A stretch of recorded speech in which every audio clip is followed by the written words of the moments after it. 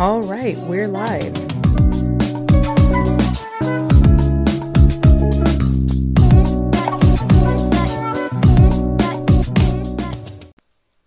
Okay. Welcome back to Talk with Army. I'm your co-host, Delilah. And I'm your co-host, Daisy. And we are here with Army Anonymous. Thank you, everyone, for being patient. The last week was just extremely busy, especially with my college graduation, and my mom flew into town, so there was a lot going on. So apologies for the delay, but here we are. Yes, we are back, and we are really excited to dive back into Army Anonymous. We've got quite a few submissions to get through today, so I guess without further ado, let's just get into it. So, as per usual, we start with the general section, so we're going to go from general section, then go into the more specific categories. So, the first submission of Army Anonymous this week, it's quite a long one. They say, "Hello, I recently discovered this podcast and am almost through all the episodes. I'm currently listening to the episode about gatekeeping, and it is reminding me of a recent conversation I had with my mom. I was telling my sister about a very nice win I had in Wordle, and my mom started complaining about how the game is everywhere and that it's so annoying how people bandwagon on things, and that she dislikes it on principle because of its popularity. She commented that she tends to dislike anything once it becomes popular, even if she liked it before. I pointed out that this doesn't make her somehow immune to being influenced by people, and what is popular, if whether or not she likes something, is influenced by other people's opinions on it. But I don't feel this really changed her mind. I initially assumed that her objections may be related to the effects that popularity can have on books or TV shows, when profitability comes with popularity often causes the creators to extend a story past its natural end until quality deteriorates, but as the conversation went on, it was clear this was not the case. She expressed frustration when a lot of people start to like something because many of those people aren't, quote-unquote, the right kind of people to like a certain thing and therefore aren't supposed to. This statement shocked me. It's an attitude that says that you think, this is only for me and the people I like, and if you like it, it is no longer special. My family has always been fairly nerdy, and my mom always felt excluded and othered growing up. It seemed like a wild sort of hypocrisy. Knowing my family and how I grew up, there were always certain things that were looked down on, as if we were too good or too smart to like what was popular or have interest in anything overly frivolous and girly, including anything boy band related. BTS are the first group I've ever allowed myself to like, and it is somewhat liberating, but I still sometimes have to work through my own internalized prejudice against it, and get infuriating condescending comments from my dad at times, such as, "How old are you?" "I'm 27, thank you very much." I was never allowed to be a real kid and like normal things that other people liked without judgment. There were other factors to this beyond this attitude about popular things, but I can see where some of the attitudes and judgments I had as a teenager may have come from now. It seems to me like some people may have found acceptance and community within certain interests when they felt rejected by the world overall, and now feel threatened and invaded when the people who used to exclude them are now trying to get into those same interests. I feel this may be what is going on for some of these K-pop stans. It's not what makes them special or unique anymore, and they need something to make them feel special since they had previously felt excluded outside of their K-pop community. Now they want to gatekeep it. Sorry, this was so long and a bit more of a rant than I had originally intended it to be. I just wish everyone would just allow people to like and enjoy things, whether they are popular or not, whether they enjoy it in the way you think they should or not, as long as it's not harmful. And this is from the USA. Honestly, I totally agree. Like this whole issue with, gatekeeping and stuff like that, and then, just this conversation that this person had with their mother about the way that she doesn't even like Wordle anymore because people like it. I definitely do think that it could possibly be rooted in some sort of, I guess, trauma or some sort of bad experience that they've had in the past with people and the way that they have judged that person's interests. So while I can understand things like this, it's definitely not a healthy way to go about things. And if you just dislike something simply because so many other people are liking it, I feel like that's just really taking a lot out of the standing experience in being a part of those communities. And there are definitely things that you need to work through internally for you to get over that. Exactly. I completely agree. I understand a lot of the psychological components that drive people to think that something is only for them and to gatekeep certain things because to them that's their place, and to see people that might have othered them in the past now try to take that place, take up space in it, it can be very uncomfortable. And while I understand that, and I think that feeling is valid, it is something that has to be worked upon internally, like you said. Like, just because you were not allowed to feel joy and experience these things at some point in time does not give you the right to deprive people of experiencing said thing just because you were. That's not your place, and I think that is just setting up a terrible cycle.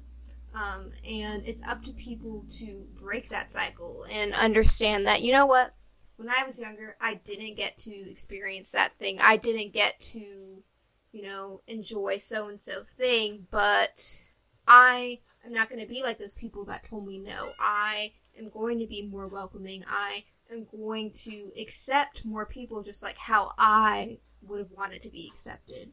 And that is something that people have to, they have to get over that on their own, or, I don't know, see a therapist. Like, when it comes to things like this, therapy is definitely an option. Depends how big the trauma is. I never know. It's different from person to person. But, like, going off of what you said, I'm thinking of, like, not necessarily in the context of Wordle with this person's, like, mother, but more in the context of, like, the K-pop community, how, it's one thing if you are deciding not to support something that's popular and they don't necessarily need your support to, like, thrive. But in the instance of things like music artists, where people just stop becoming a fan of certain music artists because those music artists become popular, we've talked about it before on other podcast episodes, how that's really just a surefire way to guarantee that your fave just does not ever make money from what they do.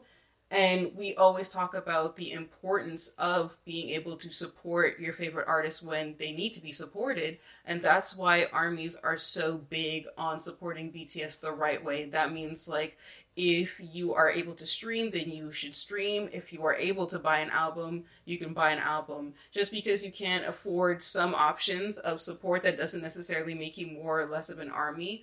Although, if you have the ability to support BTS within your means, we encourage people to do that because we understand what it means for BTS if they were to suddenly not have enough funds to continue on. Because when it comes to music, a lot of people will say that they don't need to stream or buy something in order for them to prove that they like the music. And while I do understand that there is some sort of truth to that, you still do need to support them if you want your favorite artist to continue making music, because this stuff is not free. They have to put in so much time and effort into, producing and songwriting and music video shooting, and that takes a lot of different people, and all those people need to get paid as well. So there's a lot of things at stake when you are deciding whether or not to support your artists.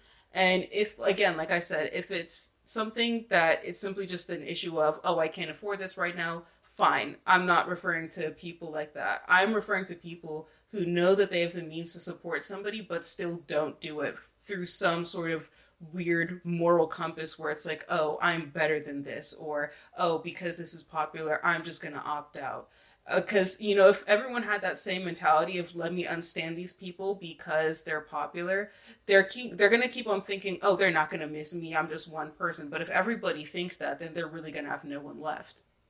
It's really so ridiculous how it's become normalized in the K-pop sphere to outwardly voice your unsupport. I can't think of what that's like. What is the opposite of support? Because it's not like they're hating, but they're also refusing to do anything beneficial either. So it's weird, and it boggles my mind because that's not even just for like music artists. That could be for like your favorite TV show. If people aren't watching it, they're not going to make another season.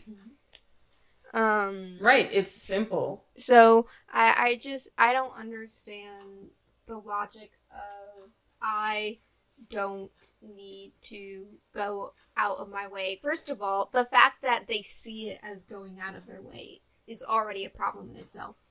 But right. To them, that they feel like they don't have to go out of their way to, you know, stream and support their favorite artists, because to them, for some reason, streaming means like you just sit at your laptop all day and just like play a song on repeat, which of course we know, we've discussed, that is not it.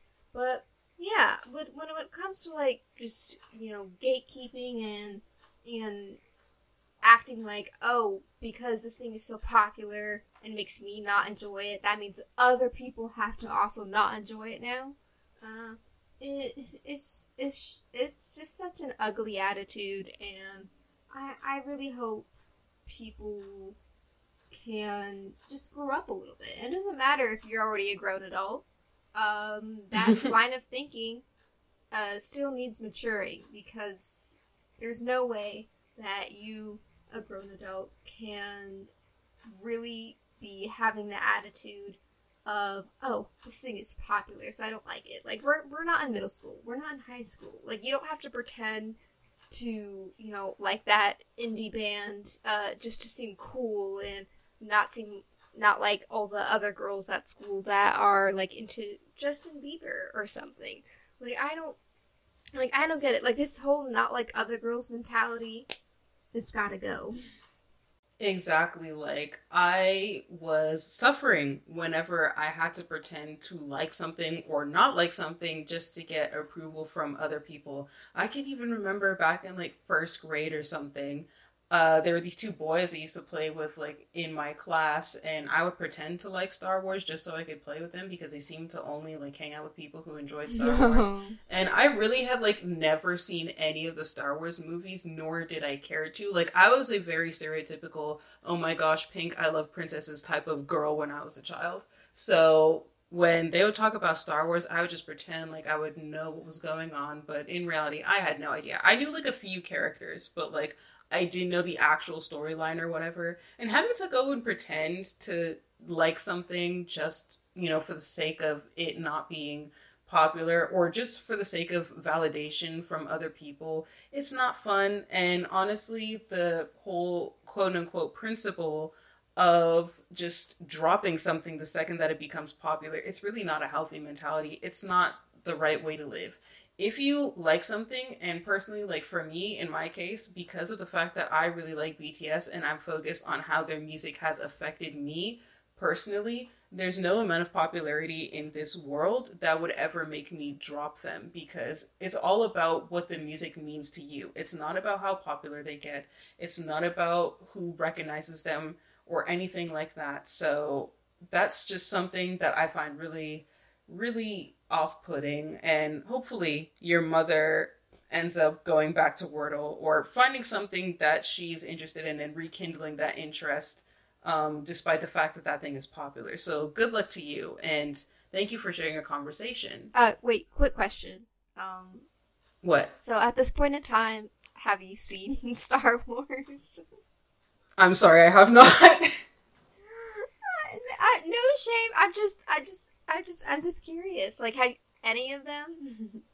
No, not a single one. Oh I don't even like sci-fi like that. Oh my goodness. Okay. I mean, like, I'm not even like a huge Star Wars fan. Like, yeah, I'll watch the movies, and stuff, but I don't know. Maybe it'll be fun next time. Like, we have a hangout. Maybe we'll just watch the first one.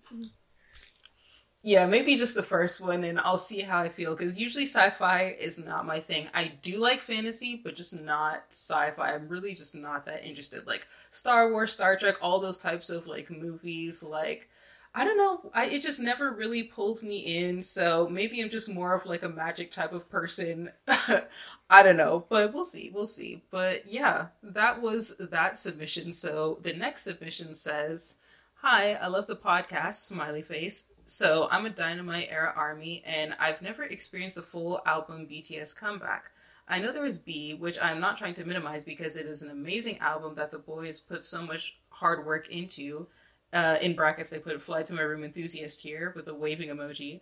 But this one seems like everything will be on a larger scale. Do you have any advice for streaming / supporting the album?" Another smiley face, and this is from the USA. Well, hello, Dynamite Era Army. Glad that you're here. In terms of streaming and supporting the albums, definitely what we always recommend is follow the streaming accounts, the big ones that are for your specific country. So since obviously your submission is from the US, you want to follow like US based accounts. You obviously want to follow BTS chart data, so you can always be hopping onto streaming parties. You can always be aware of the type of hashtags that we're using to kind of spread the word about the album being dropped. You can also follow them for any type of streaming advice or any type of rule changes in terms of like Billboard or anything regarding like iTunes and Spotify and stuff like that. They will always keep you updated on that type of stuff. So always go to those types of accounts, and then obviously you want to curate your timeline to make sure only positivity is coming through, because when it comes to comeback season, there's a lot of people who try and really bring the mood down. And I know that because you're a kind of a relatively newer army, you kind of don't want that like spoiling your mood. You don't want your parade being rained on. So just do the best you can to support within your memes. If you haven't pre-ordered the album and you were like looking to pre-order the album, definitely visit, I believe was it like the Big Hit site, or you could go to your local retailers. Like they sell it at like Target, Walmart. You can always look on their websites. They have pre-order deals now. And if you pre-order online, I know for Target, you get the album at like a few dollars less than if you had like ordered it at Target. So, and then Target also sometimes they'll come with like exclusives. Like sometimes they'll have a special photo card that's only in the Target album, stuff like that. Oh, nice. Because I was planning on pre-ordering from Target anyway, because there's a Target close to my house. So, yeah. I don't know if you have any other advice, Delilah? I'm trying to think. Not really. I think as long as you are just following, all the big streaming accounts, and try not to take it too seriously. At the end of the day, it is supposed to be fun. Comeback is really exciting. You're gonna see BTS performing so many new stages, and I don't know what kind of promotions they have planned for this comeback, but it's always going to be exciting, and just have fun. I always like to emphasize that, because once again, the main reason you're here and the main reason you're a fan of BTS is because they make you happy, and streaming and, watching their performances is your way of repaying the happiness they give you. Exactly. So, good luck, and I hope that you really enjoy this comeback. I know I will. I know Delilah will. So, yeah. So, the next submission, they say, "I'm sorry to use you as an encyclopedia again, but what does hashtag the BTS rapture mean? I've seen it a lot on the timeline, but I don't understand what it refers to. The universal shift caused by their existence alone?" And this is from Germany. No. This one made us giggle because we were going through these submissions, and honestly we feel bad because this person must be so confused. So from what I know, the BTS rapture, I mean, at the time this person submitted, it was probably like a couple of weeks ago, and I know that I know it was like a Twitter space or something where they were discussing some sort of things. I'm not necessarily sure what they were talking about in the Twitter space because I didn't join it, but I just know that they used that hashtag, and so people were using that hashtag to talk about stuff that was mentioned within that Twitter space. And if anyone doesn't know what a rapture is, basically it's kind of taken from like the biblical definition of the rapture, where it's like at the end of time or like the end of the world, God is going to come down from heaven and he's going to take all of the people who are his followers up to heaven, and then anyone who is not a supporter of God will, I don't remember what was supposed to happen. Maybe they just didn't go with him or they just went straight to hell. I don't know. But like the BTS rapture is basically just saying everyone who is a fan of BTS will stay winning, and then those who are antis, they'll just be marinating in their own hatred and their own bitterness and anger. And so I don't know what prompted that Twitter space, but I'm sure it was something big. Yeah, I can't remember either, but usually there's like something that happens either with another fandom or, you know, just something in the media that triggers a big Twitter space like that. But I wasn't in that Twitter space either. I just saw tweets with the hashtag for it. But yeah, hope that answers your question. Yeah, so next submission.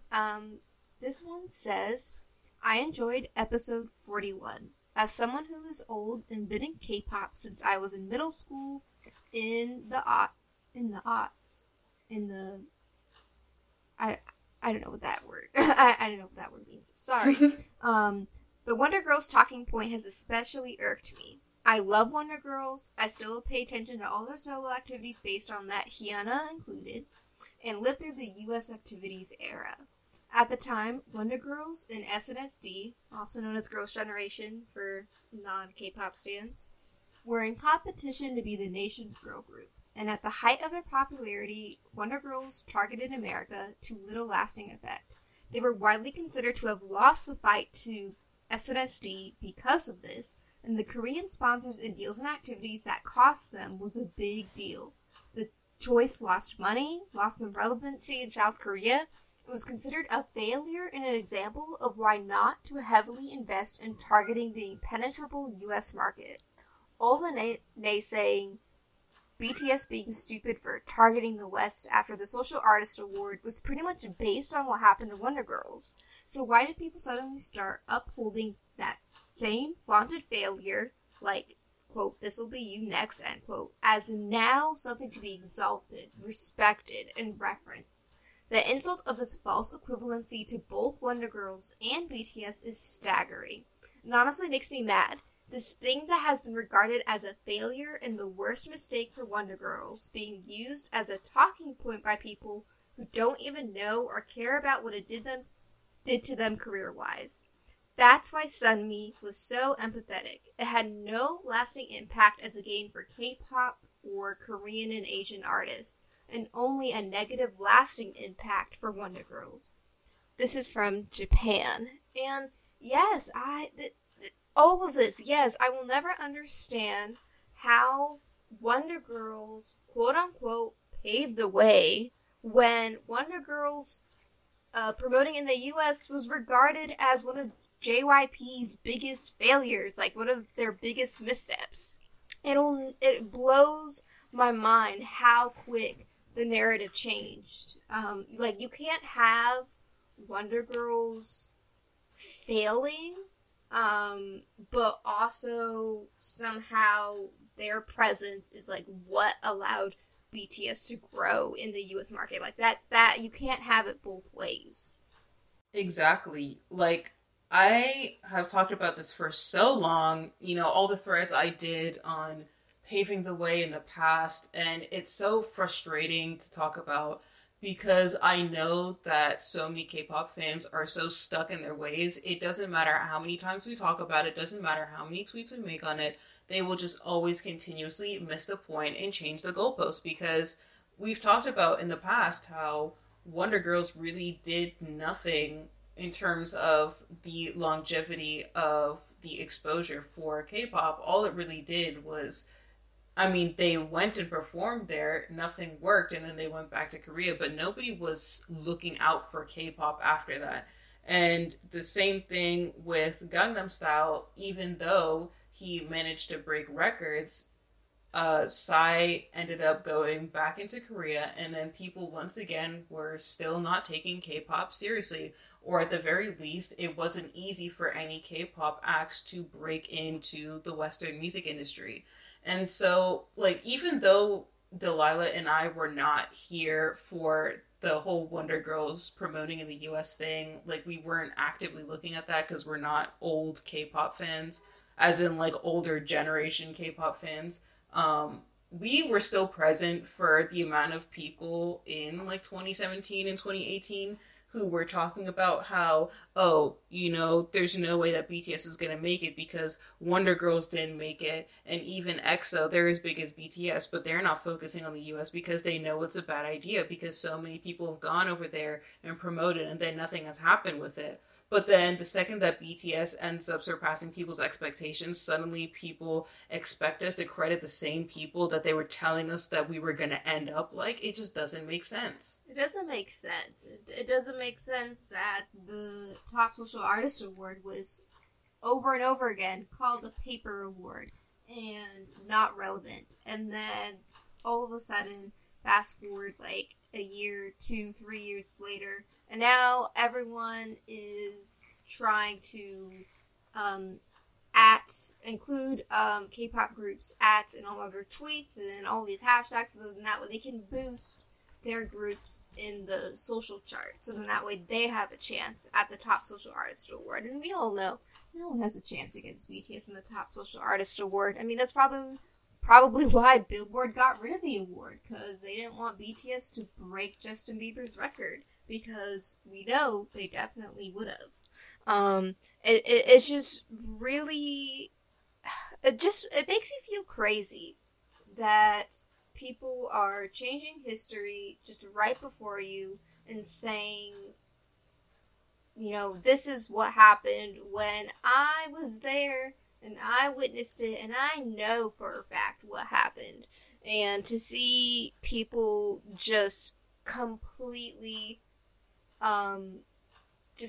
drop any responsibility of the conversations that were happening 3-4 years ago to support their own narrative just because they don't like BTS or they don't like ARMYs or they don't like HYBE. It's absolutely ridiculous, and I feel like it's also exhausting.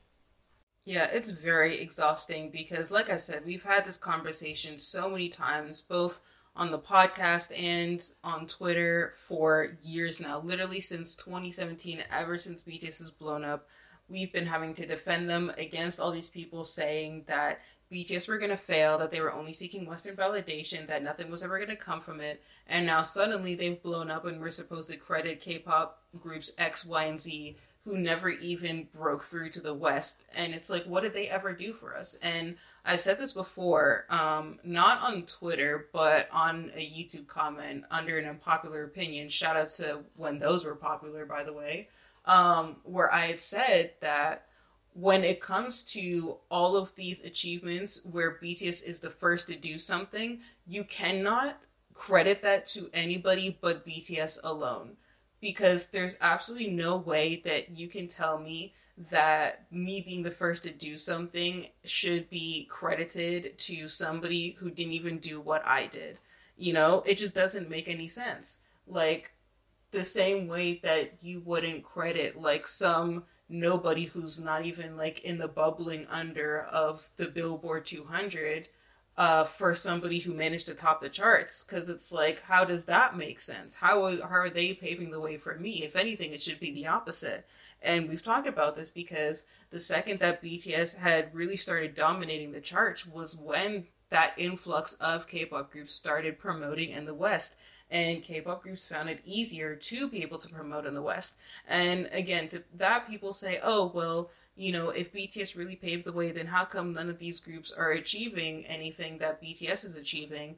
And I've already addressed this on my main Twitter page, but only thing that BTS did was remove the obstacles from the course. You still gotta run. The whole reason that paving the way is that it makes something easier, but it doesn't mean that everyone is going to do it. they can still remove every single obstacle on the path, and these people will still not make it to the finish line. And that has nothing to do with the path that BTS have paved, but it has absolutely everything. Like, it has absolutely everything to do with the people who are running that race. And I don't want to speak on any group's talents, although another factor could be that these fans truly are not putting in the fan labor that is required to end up achieving things that BTS have achieved. And that's a huge problem that we've talked about in the past, how some K-pop fans just really do not try and they demonize actually supporting your faves. So before you start to blame BTS for your fave shortcomings, I think you really need to look in the mirror, because for a lot of these fandoms, the call is truly coming from inside the house.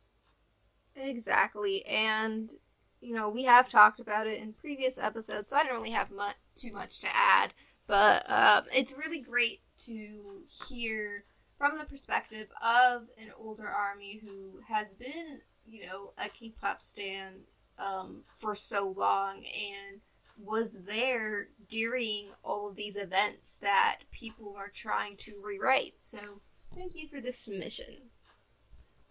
Yes. The next submission. Yeah. Did you want to read it? Oh, okay. I'll read it. So the next submission says, "Hi, I wanted to ask you guys, now that comeback is near, do you think that the smear campaign is going to get a lot worse? Like, we already just had 2 or 3 different situations with malicious media articles. It scares me a lot, taking into account the things that have already been said until now. Wishing you all the best with your podcast," and this is from Uruguay. Thank you. And also, in terms of quote-unquote smear campaigns, it's always just best to ignore whatever is going on, because these type of smear campaigns rely on clout. So it's best to try and tune it out as much as you can, because this type of thing is very common during comeback season, where people will just try their best to tear the fandom down, cause fandom division, or try and dig some non-existent dirt up on BTS. It's just very frustrating. Like the whole thing with that weirdo who stole Jimin's mail and then suddenly made it seem like he was purposefully not paying bills for his apartment, when in reality the only reason why he couldn't pay the bill is because his mail was stolen. Oh my gosh, there were just so many articles that kept popping up trying to say, oh no, Jimin actually knew the whole time and blah blah blah blah blah, and all of this. Are you done, Train? Are you done? Thank you. See, it's just rude. It's just rude, disrespectful. But these types of smear campaigns, they happen a lot to BTS right before comeback, and it's not even a BTS specific thing. It happened. I think it's just a weird culture in South Korean media in general. You'll see this a lot with different groups, or before a group is about to debut, all this information that's just been in the vault suddenly comes out. There's a lot of information that was gathered maybe 6 months ago, but so-and-so, idol or actor is getting popular because of this drama they're currently starring in. So let's now drop this, out of context scandal from several months back because it's relevant, or because so-and-so person is now relevant. It's odd. It's not a surprise that it's happening. It's more of a surprise that people are feeding into it, because I guess, I don't know. I guess it's not a surprise. Maybe just newer ARMYs aren't accustomed to this type of thing, especially since we haven't had a proper comeback in a long time. So I just hope people realize that a lot of times these scandals are not as big as antis or K-pop stans or solo stans want you to believe that it's as big as. Just because Panchoa translates an article from 3 weeks ago and it has 3,000 upvotes doesn't mean anything. Netizens in Korea do not represent what a majority of people in Korea think, or a majority of what Korean armies think. Just like how you wouldn't think that 3,000 likes on some random tweet on Twitter doesn't represent some cohort of people. Exactly. So it's always best to just ignore that stuff and be vigilant so you can make sure that you're not falling for some sort of trap. We always encourage people to do some digging on their own, do their own research, and make sure that they have their sources confirmed because, a lot of people will try and take advantage of the fact that some people are less aware of what's going on in the fandom, and that type of stuff is just really, really problematic. So always be vigilant, always be careful, and good luck with the comeback. So the next submission says, while BTS comeback is on the way, old armies are asking to protect our Twitter accounts. What should be done and how? Though I spent some time on this app, I'm still confused how to make a backup account. Can you put a thread about do's and don'ts? That'll be of great help. For how many times one song can be repeated in loop until it doesn't count in filtered streams? And if I block multiple accounts at one time, is there a possibility that my account can be held by Twitter? Thank you for supporting Purple U with purple hearts and a smiley face, and this is from India. So a couple questions to address in this submission. So how to make a backup account. I mean, making a backup account is the exact same process as just making a regular account on Twitter, although you just mark it as your backup account and then let people from your main account know what your backup account is on Twitter so that they can follow it in the event that you happen to get suspended for some reason.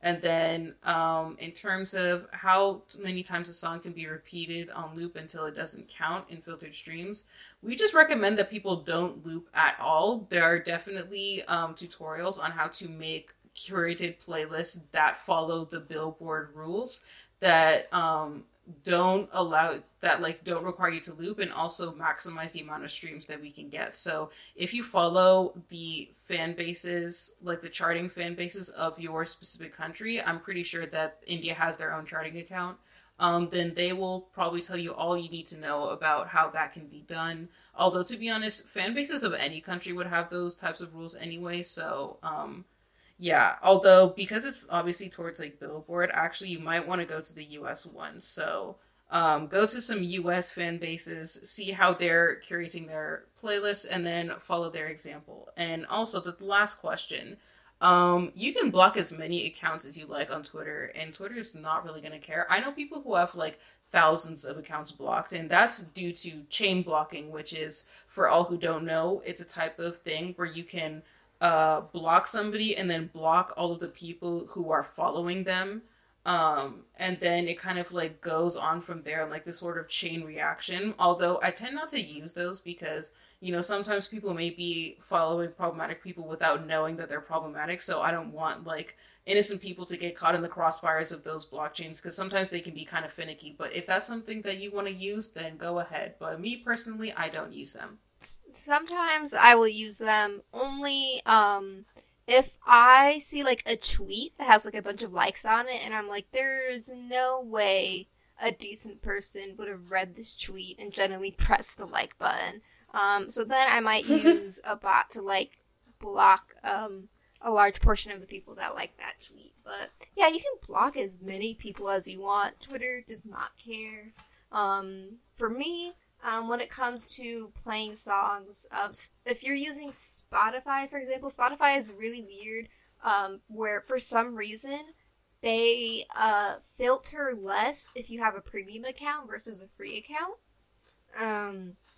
And which doesn't make sense because if you have a free account, you're already having to sit through those long ads that appear every 2-3 songs.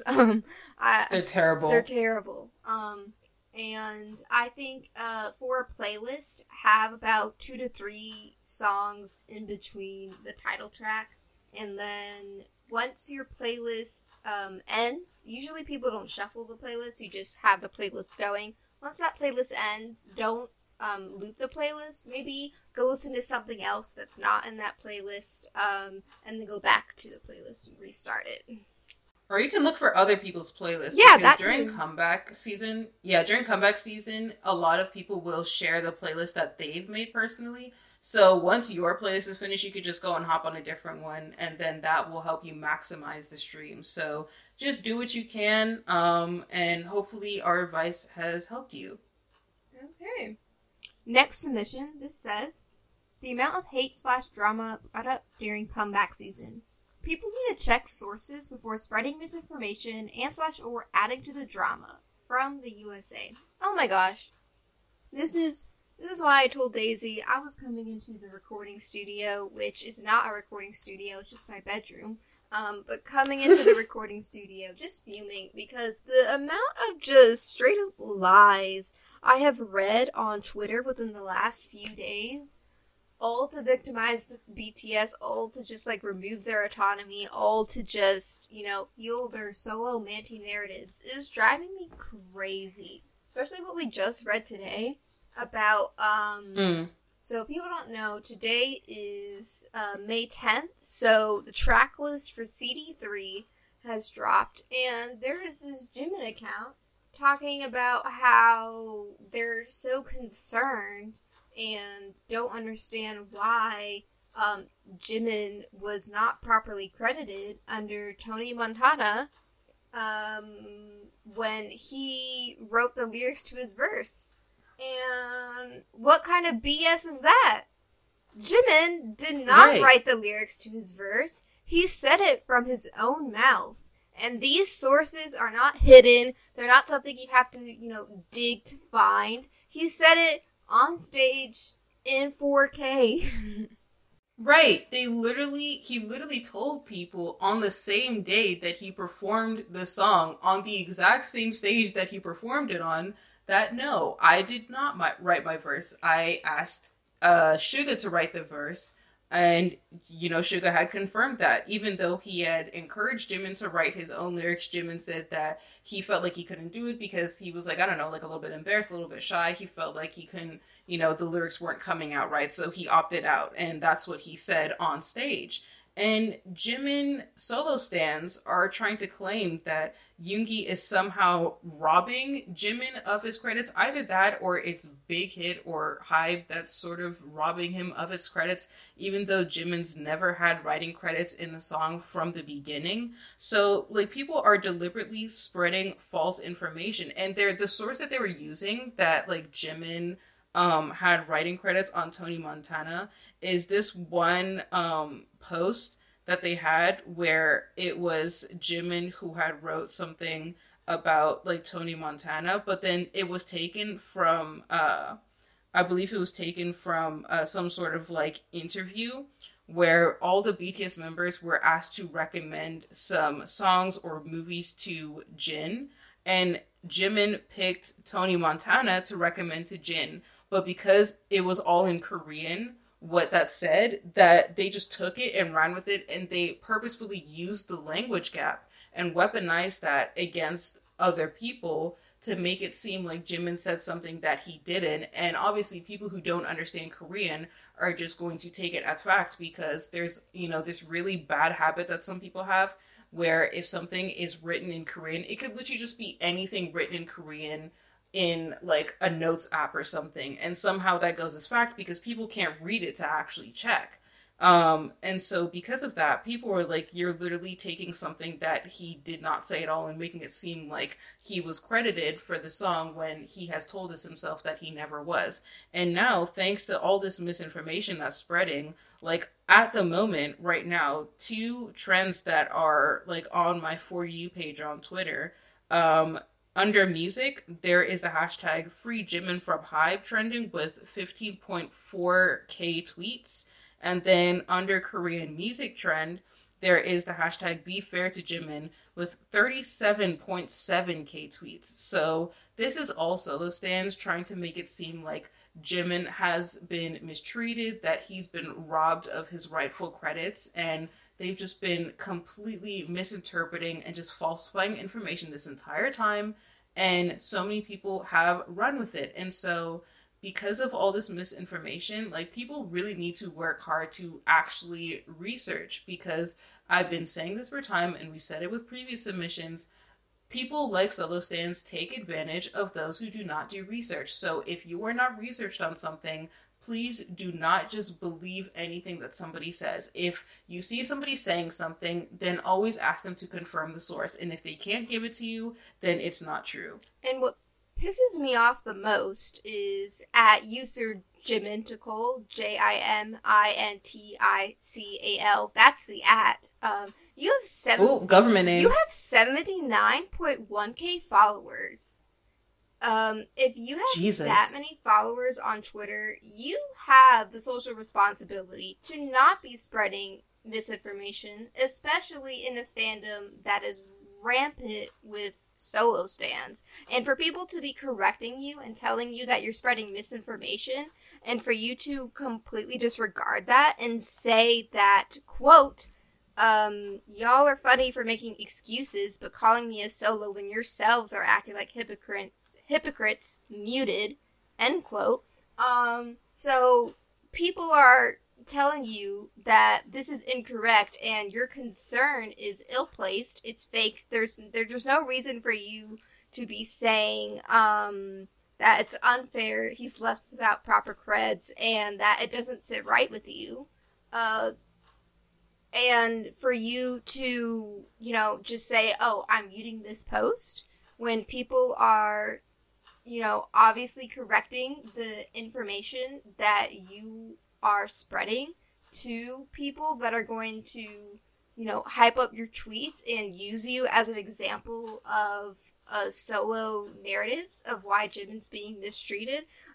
You can't say that it's not fair people are calling you solo, that you're just Jimin biased, when you are actively engaging in solo narratives and you refuse to be held accountable, and you refuse to accept that, what I thought that Jimin had written his lyrics and wasn't properly credited, but I guess I was wrong. He never wrote those lyrics, so he doesn't need to be credited because he didn't write anything. And that's okay.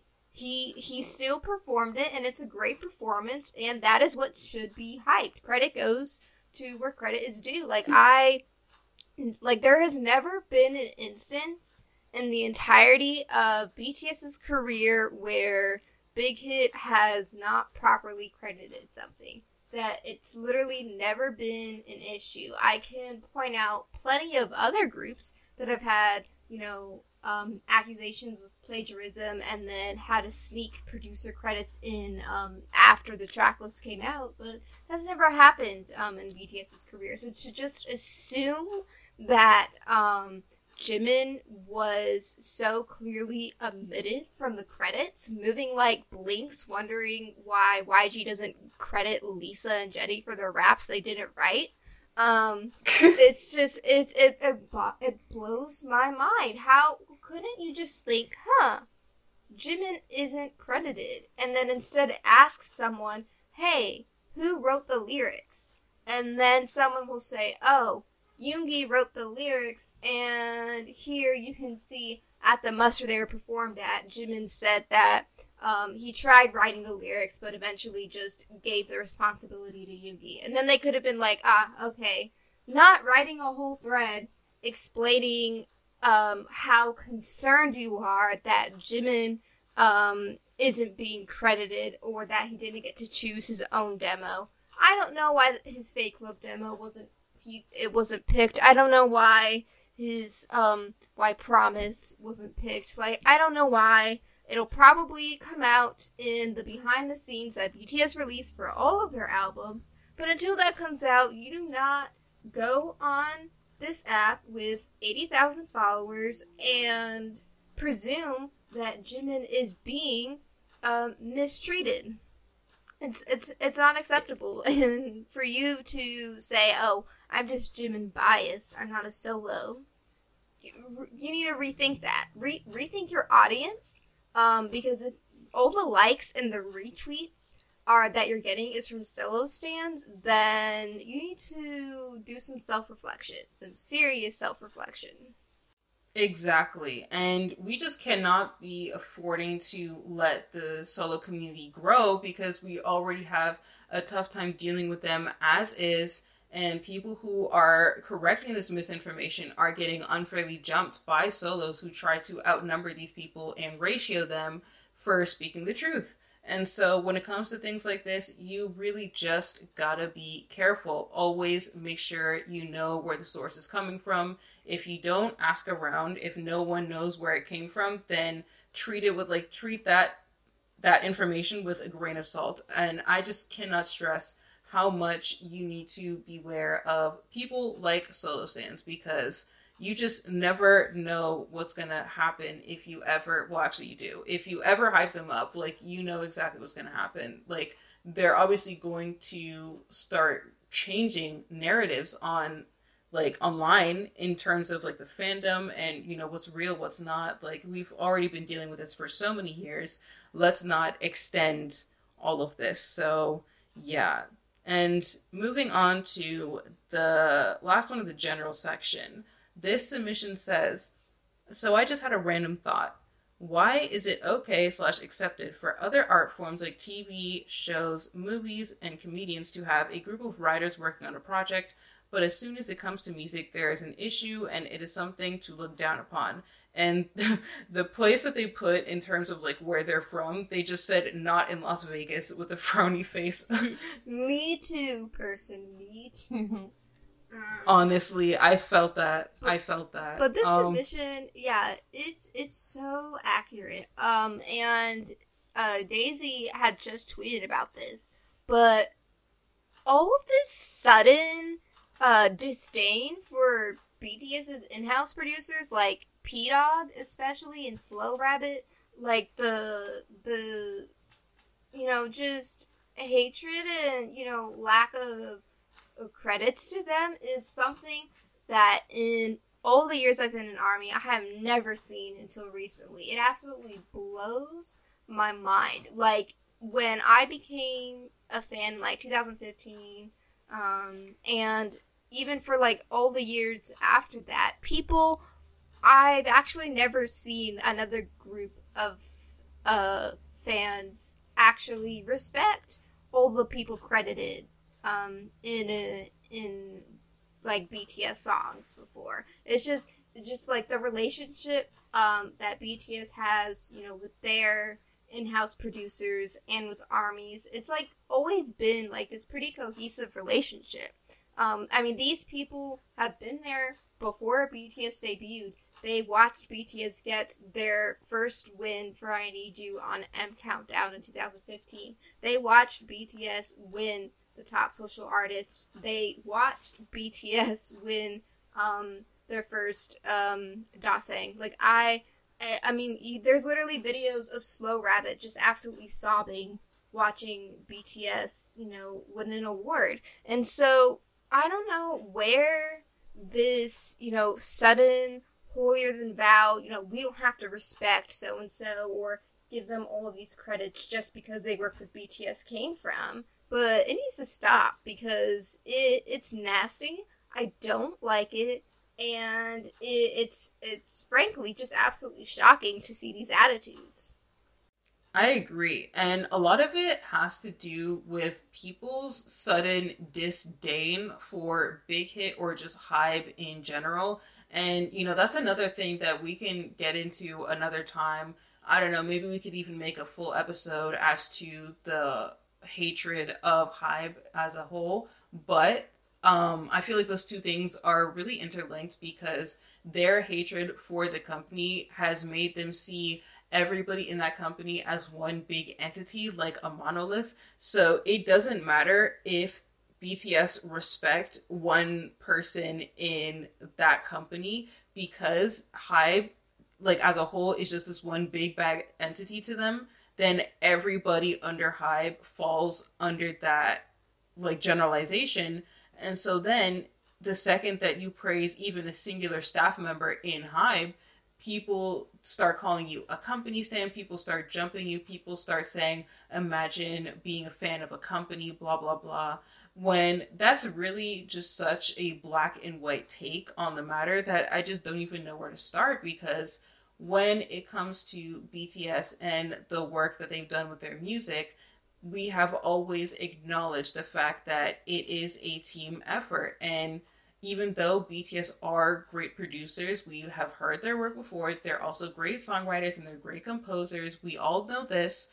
Although we can also agree that their in-house producers that they work with are also good. They make good work. And especially P-Dog, people have such a massive hate for. I think probably because he's just the most credited in-house producer on BTS's work, because he's quite literally had credits on every single Korean album that BTS has put out since debut. Like, there is not a single Korean album that you can look at that does not have his name in the credits. And so I feel like people get mad at that because they have this idea that they want BTS to be the only ones credited for something, even though they haven't done something. And that's okay.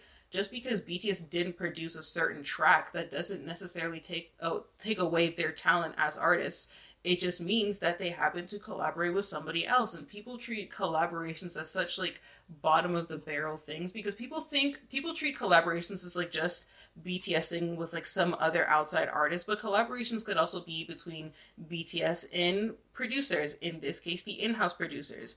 And the fact that people are just so like, they're just so ready to dog on people like P-Dog. The fact that like when we saw P-Dog's name on like the credits for like the Proof CDs recently, because right now it's May 10th, so this is the last day that they were releasing track lists.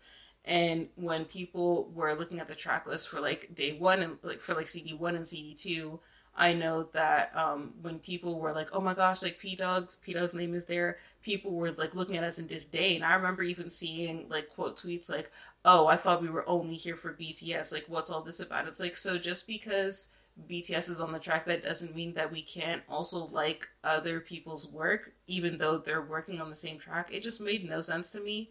And, one last thing I'll say about this is that when it comes to what Namjoon says with teamwork makes the dream work, I feel like that doesn't apply to just us and BTS, but also to BTS and the people they work with, because BTS and just Big Hit in general, when it comes to how they manage BTS, there has always been such a massive emphasis on teamwork, and how in order to even achieve these things, everybody needs to be working together. And so for people to just constantly dismiss the contributions of the people that BTS respect and treat as family, like, I'm not saying that you have to appreciate his work. If you prefer the way that BTS produce or another in-house producer works compared to P-Dog, that's fine.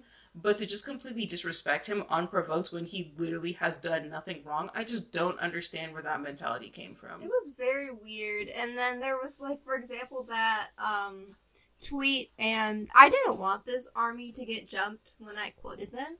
I just wanted to correct them because they said, oh, well, wasn't P-Dog the producer that said Tae couldn't release his Christmas song with Jimin?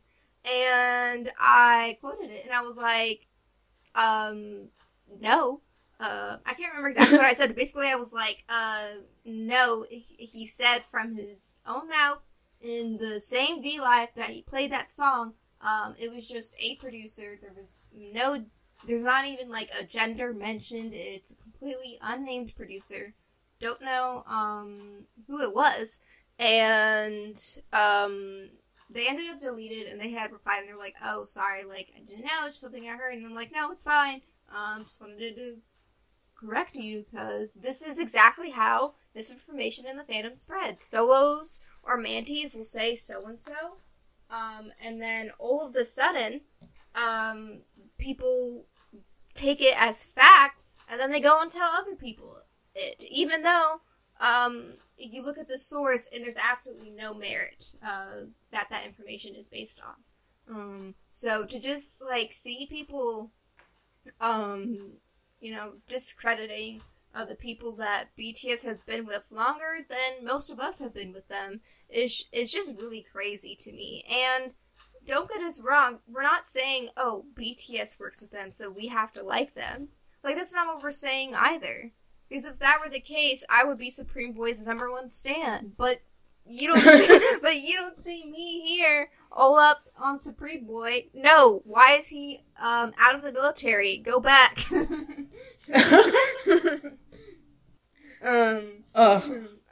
So like I it's just like all of these assumptions that if you appreciate the baseline that P-Dog wrote for Pied Piper, suddenly you're a company stan. Right, and trying to correct misinformation also gets you labeled as a company stan, because it's like, oh, why are you defending the producers? Like, I've seen, and like, I even saw people saying that, oh, armies are shooters for BTS staff more than they are for BTS themselves. And I'm like, look, I don't know what timeline you have, but everybody I know on my timeline fights for BTS, and just because you're not seeing it doesn't mean that it's not happening. It just means that you have a terrible timeline, and you should probably think about curating it. See episode 3 for more details. Yeah, I don't understand how people can genuinely say, oh, armies never support so-and-so. And then they say this about every single member, and it's like, who do we support, though? So if we're OT0, baby. Yeah, we must be OT0, because if we hate every single member, like, who are we supporting then? Because solos always like to say, oh, armies will always hype up so-and-so, but never so-and-so. But then they say that for everyone, so, like, everything just cancels out. Of course, it's PEMDAS. Like, the PEMDAS, is unable to compute, actually. It's a fraction that, it's a negative fraction, actually, so,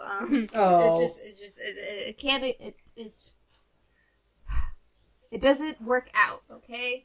I just really wish that if you see misinformation, correct it, so then that way other people can see that information being corrected. I think, yes, we should tell people to delete and bring back bullying of solo stands.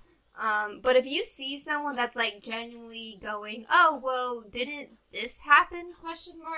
They're a lot of times they're probably genuinely curious if so and so happened. Because if they heard something and they're presented with information that contradicts that, it makes sense that they're going to ask a question. So, I think if people are genuinely asking questions about a specific event that occurred, we should just correct them and try not to be too harsh. Because I think some people just are genuinely curious, like that person I had quoted. Which is why they had deleted after people were quoting them saying, like, no, that's just not true. Exactly. So definitely just go out of your way to inform those who are curious, and if someone is very clearly a solo stan, feel free to bully. But yes, that takes care of the general section. So now we're going to go into the internal fandom issues section. So this first submission says, TikTok quote-unquote armies, in brackets K-pop stans, are really toxic and they need to go. And I think we as a fandom really need to find ways to silence them somehow, because they all love to mock Bangtan and gatekeep their music while not even spreading their music or knowing half of their discography. Like, most of the time they're talking crap about them and their music. As a fan, you normally are happy when people are discovering the music your fave artists make, and this is from Belgium. Yeah, and we were talking about this in our gatekeeping episode a couple of episodes ago, about how it really just makes no sense how people who look to have never ever spoken about BTS's music in their life are suddenly gatekeeping it from other people who were just genuinely getting into the music. And we talked about how there were conspiracy theories about how maybe those people are gatekeeping on purpose to make armies look bad, or because they are just K-pop fans who are bitter that BTS is getting attention, so they're trying to sabotage the whole TikTok trend thing so that people stop checking them out and they go and check out that person's other faves instead. And so, even though there's no confirmation on that, I still think that there are genuinely plausible reasons, and I could definitely see that happening. Although it really is frustrating just the way that people will just never talk about BTS's music until somebody else likes it. And maybe it even goes back into like that whole mentality of, oh, if more people like it, then I'm not going to feel special liking it. So they try and discourage other people from getting into it, however that is. Right. I don't know. TikTok, it needs a purge. I actually wish that like more Twitter armies opened to TikTok specifically just so they could combat all of these TikToks that just paint BTS in a bad light for giggles. It doesn't make any sense to degrade the boys for TikTok likes. And I feel like if more Twitter armies are on TikTok and, we hype each other up, hopefully we can start cleaning out the muck of BTS's image on TikTok, because there are just so many things on there that aren't true, or people will just, I don't know, they're taking like things BTS said from like many years ago, like out of context, just for a joke, and it needs to end. Like, I also don't understand why TikTok armies get all their information from TikTok. That is such a terrible source, because BTS are on Twitter, they're on Weverse, they're even on Instagram now, but like still Instagram they're mainly used for like pictures and stuff. If you want to know what they're talking about in their stories, you'd have to follow translation accounts on Twitter for the most part, because you're not going to get that on TikTok. So if you're getting all your information from TikTok, stop it. I just keep on imagining that "Stop It, Get Some Help" video, but honestly, like, I would volunteer as tribute to be on TikTok and at least help combat, but I'm doing too many side projects right now, so I'm kind of like, I have my hands tied, and I also am like terrible with TikTok. I really don't know how to use it that much. It's the same with like Discord. Like, I'm still figuring Discord out, so I don't know, maybe one day when I'm less busy, I'll try and figure out what I can do, but I will encourage other people to definitely get on TikTok and just work to undo these weird narratives that are spreading on there, because I'm sick and tired of it. And the next submission actually kind of connects with the last one. They said, I think we need to be harsher on armies on TikTok and Instagram who dramatize or make up stories about BTS, which are then believed by baby armies. There are so many false statements and stereotypes I had to unlearn as a baby army, and we need to get rid of them once and for all. From the USA. Yes. Like, agreed. Like there needs to be a major spring cleaning. I don't know how exactly that's going to happen, but it needs to happen, and it needs to happen fast, because it's becoming a hoarder house on TikTok. That's how big the mess is. I know, we're about to be on like Hoarders Buried Alive very soon. I'm afraid. So hopefully, as time goes on, people will start cluing in and just try and combat these narratives the best that they can, because baby armies, again, are very impressionable as they come into the fandom, especially because a lot of them are from Western GP, so a lot of them will really not know how K-pop fandoms operate in comparison to Western fandoms, and so it's really, really important that you catch them early on and educate them about what's going on so that they don't end up falling for all this misinformation and stuff. But yeah, the next submission, they say, shooters. I think we have realized how bad solos and shippers can be, but I think we haven't realized how bad shooters hurt our fandom and their wrongdoings, and this is from Germany. Yeah, when it comes to shooter armies, we've talked about them a little bit in episode 3, but like, shooters just really go out of their way to constantly fill their page with negativity and fill the pages of those who follow them with negativity, because they're just always looking to get clout from clapping back to antis who would have otherwise gone completely unnoticed if they had just not replied or quote tweeted them. And it can be really frustrating because a lot of these aunties do thrive on clout. And so when you're giving like 720 quote tweets to somebody who simply just said BTS sucks, like our priorities are out of whack. I definitely understand the need to respond to issues that are a lot more serious, but when it's just everyday run-of-the-mill trolls and you're giving them so much attention, why are you doing that? Like, that's so unnecessary, and all of that negativity and attention to aunties is really what gets us in trouble, especially during comeback time where we should be focused on just listening to the music. Right. There's just so many times where a tweet will clearly be by some account that doesn't even have a lot of followers. Like, if an account has like 300 followers, like, don't let 300 followers is absolutely nothing. I lied. I do have over 300 followers, but my account, what I say means nothing.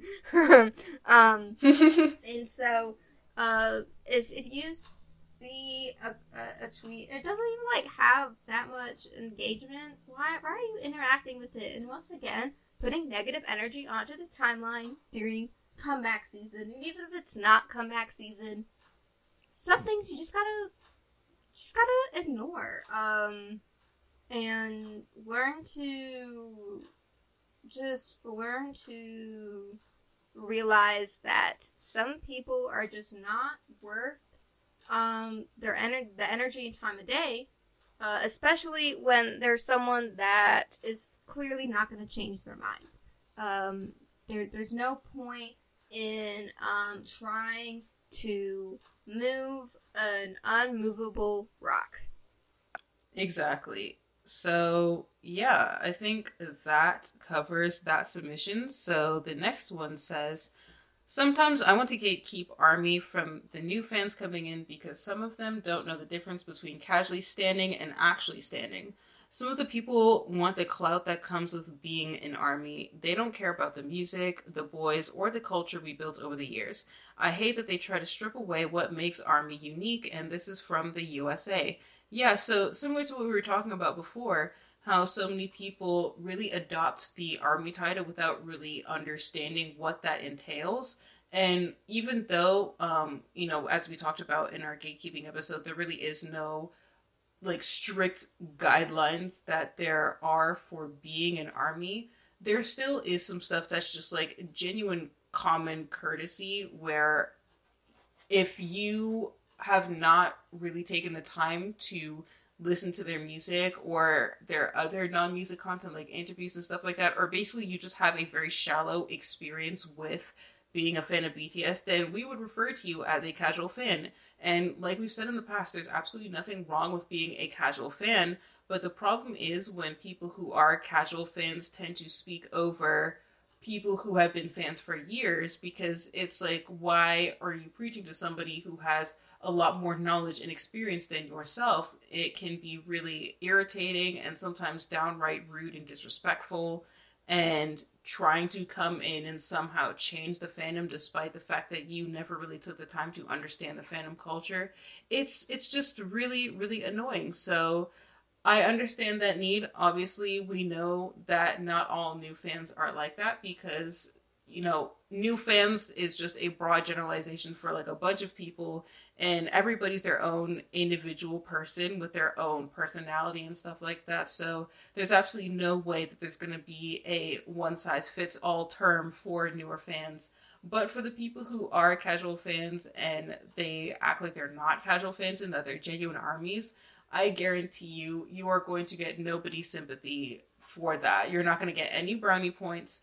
And I would urge that you please just go and do a little bit more research on BTS, take a little bit more time to listen to their music.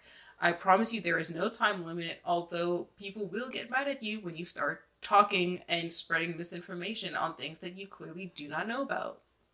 Exactly, and for people to just be in the comments like, oh, I'm an ARMY, but I still haven't listened to I don't know, or it's, I've seen on TikTok, it's very prevalent. We're like, I've been in Army for a year and I still don't know half their songs, and it's like, well, what are you doing? Like, I know like they have a very large and extensive discography, but the first thing I do when I discover an artist I really like is I listen to their discography. And sometimes it's not even like, oh, you have to listen to albums in order. Just hit shuffle on like Apple Music or Spotify. Like, just hit shuffle, because there's absolutely no way that TikTok armies somehow don't know songs like Intro Persona. Like, that's quite a recent album. Or don't know songs like, what was it? Oh, yeah, Tomorrow and Let Me Know were songs that people, were saying that, like, are underrated. And literally, like, Daisy was saying to me, a few days ago, in every, like, BTS, you know, like, Jimin high note compilation on YouTube, Let Me Know was in there. Like, ever since, I've been in Army, Let Me Know and Tomorrow are some of the most talked about B-sides. Of course, as the years goes on, there's other B-sides people talk about now, but the fact that people have the audacity to state that those songs are underrated, like that, you don't know what that word means. Why? Go back to the dictionary, because I don't think you're using that word correctly. Exactly. Like, so many people try and act like they are somehow the founder of, or like the first discoverer of some sort of information. Meanwhile, it's information that pretty much everybody knew about. Oh my gosh. Like, the whole, why did you guys keep this from me? Who was keeping it from you? If anything, we beg y'all to go and stream the music. So acting like somebody somehow gatekept it from you, it's like, no, we've been telling y'all to listen to their music, but for some reason nobody wants to do that. And now you're making TikToks that get 100,000 likes talking about, am I the only one who's never heard Outro Ego before? And it's like, girl, where have you been? You've been a fan for 3 years. Where have you been? Exactly. It's just, makes my head spin. I don't, like, listen, I don't expect people to maybe, like, know all of the songs on, let's say, Rap Lines mixtapes, or maybe newer armies are just completely aware of their SoundCloud releases. Is that Alice? It's Cordelia. So, Grace's cat, not mine. But especially because BTS, you know, they post a lot of their SoundCloud releases during Festa season, which is in June. So if you became an army, you know, after June, and you haven't experienced another muster, another Festa season yet, then you probably aren't aware of how much they utilize SoundCloud until someone brings it up to you. So, like, that I understand. But not knowing, like, the first track on Map of the Soul Persona, like, that, girl, like, there has to be a line drawn somewhere. Like, I'm sorry. I just don't, what songs are you listening to if you don't know some of, like, the most, popular B-sides, the most talked about? If I see one more person say House of Cards is underrated, I don't know. Do you see those comments and, like, tweets sometimes, right? I haven't seen House of Cards. Who the hell is saying that? Oh my gosh, I've seen it. And like, House of Cards is one of the most talked about outros. It's probably the most popular outro, to be honest. Like, that and outro tier. I can't, outro tier streams, I think, are, like, low, compared to other. But, like, in terms of, like, talking about, like, performances and stuff. And, like, performances, yeah, House of Cards is definitely up there. Like, I would understand maybe even if people said Love Is Not Over, because when it comes to the HYYH series, House of Cards as an outro, in terms of, like, being talked about, overshadows Love Is Not Over. But no, people say House of Cards, and it boggles my mind, because you cannot, be on the Lord's internet saying that. Honestly, so as we say, always dive into BTS's music and make sure that if you're gonna call yourself an ARMY, at least make the effort to listen to their music, look at their lyrics. That's literally like the most bare minimum thing you can do. Personally, I like to look at their non-music content too and read their interviews and magazine articles, but if you don't have time for that, then you can just stick to the music. But that's fine. But just don't call yourself an ARMY if you know that you haven't made that effort to look into them as artists. So yeah, that's all I'm going to say on that. So the next submission says, I think we could become more organized and control our actions a bit more. I know it's hard since our fandom is huge now, but sometimes we really need to stop ourselves from engaging in matters that shouldn't be given attention. Like, we are sometimes too quick to give clout to people. It may be unintentional, for example, when their main intention was maybe to clap back, but we end up giving them the attention they want. We should be more thoughtful. Maybe we could put an emphasis on that. And this is from Bangladesh. And I agree. When it comes to addressing certain topics, most of the time I tend to make my own separate tweet on it just so I don't bring attention to the person I may be subtweeting. Sometimes I may quote tweet. It just depends if I want that person to see my response or not. But more often than not, my best bet is to just like subtweet, because that usually causes the least problems in terms of actually engaging with the problematic account in question. But yeah, I definitely agree that for a lot of things we do need to work on ignoring those things, because like we were talking about with previous submissions, there have been plenty of people trying to sabotage the comeback, and we really don't want to divert the attention more towards that than towards the music that's going to be coming out soon. Exactly. And, you know, I don't think we need to really keep elaborating on this, because I feel like we already have, so I think we'll just go on to the next submission, especially if we somehow want to keep this part 1 under 2 hours. We'll try our best. We'll try our best. Thanks for hanging in there. This next submission says, I think ARMYs on Twitter have a problem with shooter accounts always starting stuff. Am I the only one who feels that way? From Germany. And as you've been listening so far, no, you are not the only one that feels that way. It is definitely something that's kind of been prevalent for a while now. I mean, we made episode 3, over a year ago? Oh, yeah. So it's definitely something that's been there. But I think with this comeback season, and just like the past few months within the BTS drought, it's probably seemed a lot more prevalent, and therefore it's made the timeline atmosphere just really a drag.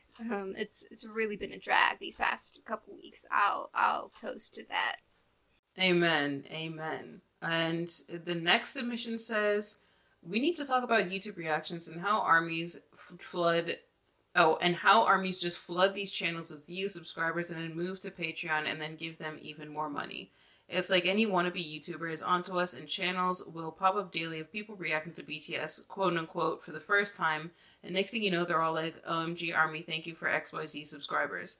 Like, they start selling merch and getting tattoos and asking people for tickets and stuff. Like, it's so transparent. At this point, I don't get how it's still happening. And this is from Greece. And we had talked about this in one of our most recent episodes. Well, not the most recent episode, but one of them, about YouTube reaction channels for K-pop. And how, while some of these people are just genuinely reacting to BTS because of the fact that they like BTS, and some of them may open a Patreon simply because things get blocked on YouTube. And, you know, some of these people, they still do, like, their Patreon, and, like, it's free of charge to actually access the Patreon. So for some of them, you don't actually need to pay at all. But then other people definitely do ask for payment. And for some people, that could just be because they're trying to make an income. But other people are definitely trying to milk ARMY's money as much as they possibly can. And that is really exploited. What is the word? It's exploiting them. I don't want to have to figure out the conjugation. Exploitive? Yes, exploitative. That's what it was. I swear we know English. I swear. I swear I was born here. Please do not send immigration services after me. But anyway, like I was saying, when it comes to these types of things, people definitely need to make sure that they don't just give anybody clout simply for reacting to BTS, because there are a lot of trash people who are reacting to BTS because they know it's going to get them clout, and they don't care about the actual content that they're reacting to. They don't care about the armies, they just care about getting the clout and any potential money that they can also get out of that. And we also talked about in our episode about how people are now accepting under the table deals from K-pop companies who will tell some of these big reactors to react to the artist that they manage, and in return they won't copyright strike the video, and they can keep all the ad revenue. And so this type of thing leads to disingenuous reaction videos where the people who are reacting to the content will say that, oh my gosh, it's so good, it's amazing, when in reality they're only saying that it's good because the company is the one who's telling them to react to it, because they know that they're letting them keep the ad revenue money. And so I just want to say to people, don't put too much into reaction channels.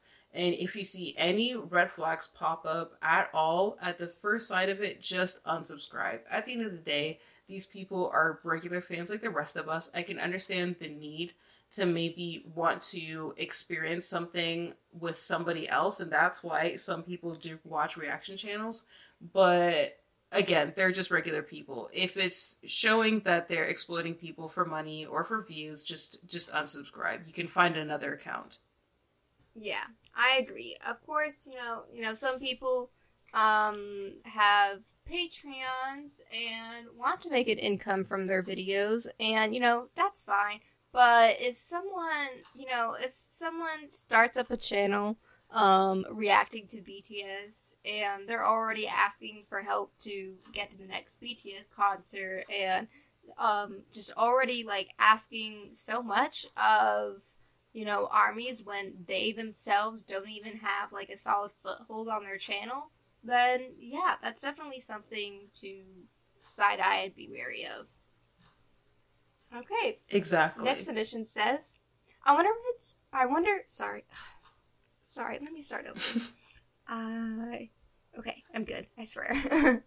I wonder if it's possible to address or understand ways that a bigger fandom can be both good and bad without making new ARMY feel unwelcome.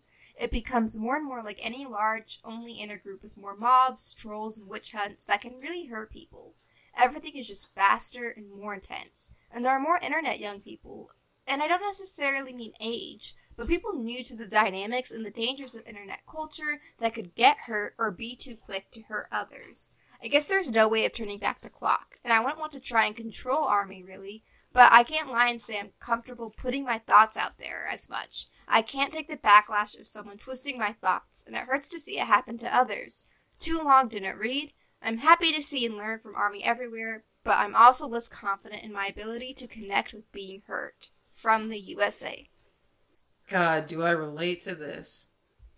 Sometimes, oh my god, there are so many times where, I'll say something in the group chat, and Daisy will be like, tweet that so you can be retweeted, so I'll retweet you. And then, someone else will be like, oh, but what if you get jumped? And then, there's just, all of this, discourse on whether or not I should tweet how I really feel, at risk that it's going to be misconstrued.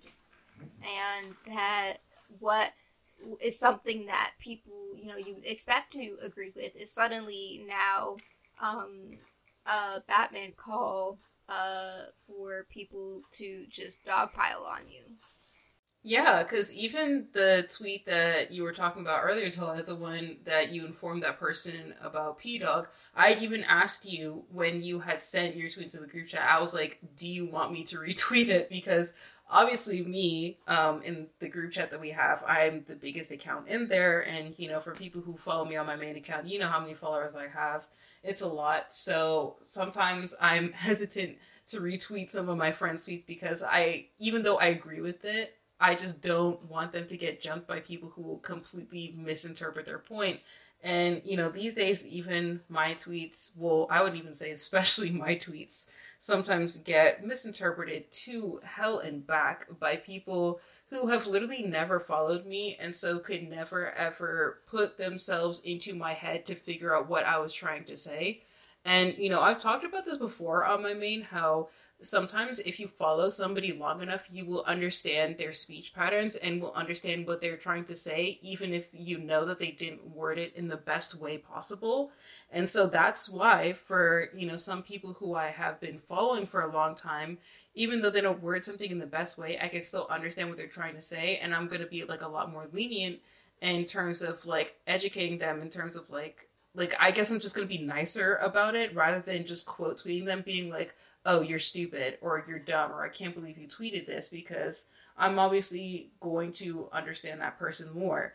And, I feel like that's really something that we take for granted, having people who have followed us for a long time and so know what we were trying to say. Not a lot of people have that on Twitter because not a lot of people have made those connections to other people on Twitter.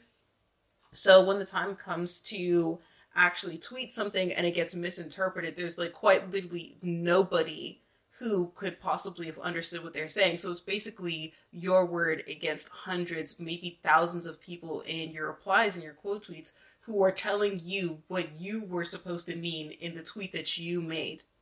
Exactly. And of course there are, not to say that there aren't some people that will definitely tweet something that they meant, and then once they get backlash, they then try to like say, oh, that's not what I said. My tweet obviously meant this. And it's like, no, it didn't mean that, because if you meant that, then that's what you would have said. There are some instances where people will definitely try to switch up as soon as they're not receiving positive feedback. But there are also a lot of cases where people just don't stop to think about the nuance and the context and the target audience, because a lot of times people, they'll just send out a tweet not expecting people to even read it. Right, and I understand the whole point of Twitter is microblogging. That's why it was created in the first place. I get that. Although at the same time, so many people, that's actually another problem I have with some Twitter users, because I get that sometimes people may not word things the best and you may need some extra clarification just so you know what they're talking about. But then other people just constantly put it all on the person who made the tweet to fully explain what they mean in large detail so you don't jump them. Because it's like, they'll make a tweet and then this person will completely misinterpret what they say. And then when they explain what they meant, then the person's like, oh, well, you should have just said that. And it's like, well, maybe if you didn't know what I had meant, then you should have just asked me for clarification before you decided to jump the gun and jump me before you even knew what I meant. But then a lot of times people will just rely on the person to give them all the context they need and all the nuance they need, when a lot of people will make a tweet in like 10 seconds without much thought. Because I'm sorry if I'm not on twitter.com and making sure that my tweet is relevant to every single person in the world's own experiences and the things that they have seen in their daily life. Like, obviously I'm not going to be catering to every person on Twitter with my tweet. But while it is up to some people to provide some clarification, it's also up to the reader to just have some common sense and know how to read between the lines. And if you can't do that, then just take some responsibility and ask for clarification. It reminds me of that time that I got jumped because I was like, BTS is the biggest boy band in the world. They, like, having, content that is specifically aimed for ARMY's enjoyment does not need to be it's being taken for granted if you constantly have to feel like you have to promote it. Like, some things, like, for example, BTS Run, for example, it doesn't need to be on Netflix. Why? Like, if you want people to actually, learn about BTS and their dynamics, then I guess you can have them just Google BTS Run. It's for free on VLive. But I But in the context that tweet is made, there were discussions about, oh, people need to, see how funny and lovable BTS are, and, like, putting Run on Netflix would just, it would expose them to a larger audience. And I was like, BTS are so big, it doesn't make sense to use that as a promotional tool, basically. And people took my quote, so like in the tweet where I had said BTS are the biggest band in the world, and people took that to mean, oh, so you think BTS can't get more successful and can't be more famous, and you think that they shouldn't gain popularity.